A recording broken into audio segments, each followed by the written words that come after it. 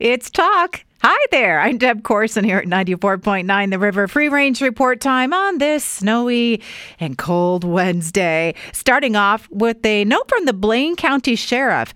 Use your hazard lights to warn others of wildlife on the road instead of flashing high beams. That's a great idea. Crows are smarter than monkeys. Cognitive testing shows, at least when it comes to identifying patterns, that's the case. And that befriending crows side of TikTok is so delightful. Check it out. Hops used in making beer may help protect against Alzheimer's disease. Scientists found that chemicals extracted from the flowers can, in lab dishes, inhibit the clumping of proteins associated with AD. Sleep tourism? That's a thing? Yep.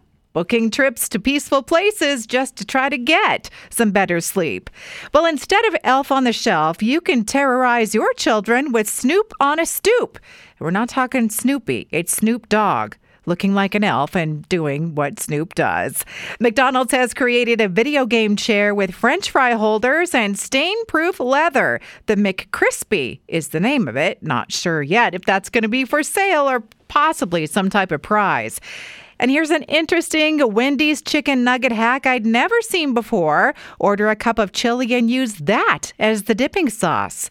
Rooster's Eatery. I've never been to that restaurant in Boise. It's on Emerald. But they posted on their Instagram a photo of blackberry bacon grilled cheese sandwiches. And that looks like something that I need to taste. Bang Bang Shrimp.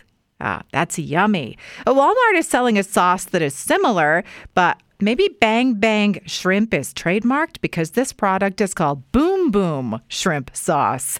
And the oldest known sentence ever found written was discovered on a comb made of ivory meant to comb out lice. It said, "May this tusk root out the lice of the hair and the beard." So, yeah. Head lice. Infestations have been around a long time. That's a wrap on the Free Range Report tonight. Past editions at riverboise.com, riverevenings.com, and on Apple Podcasts.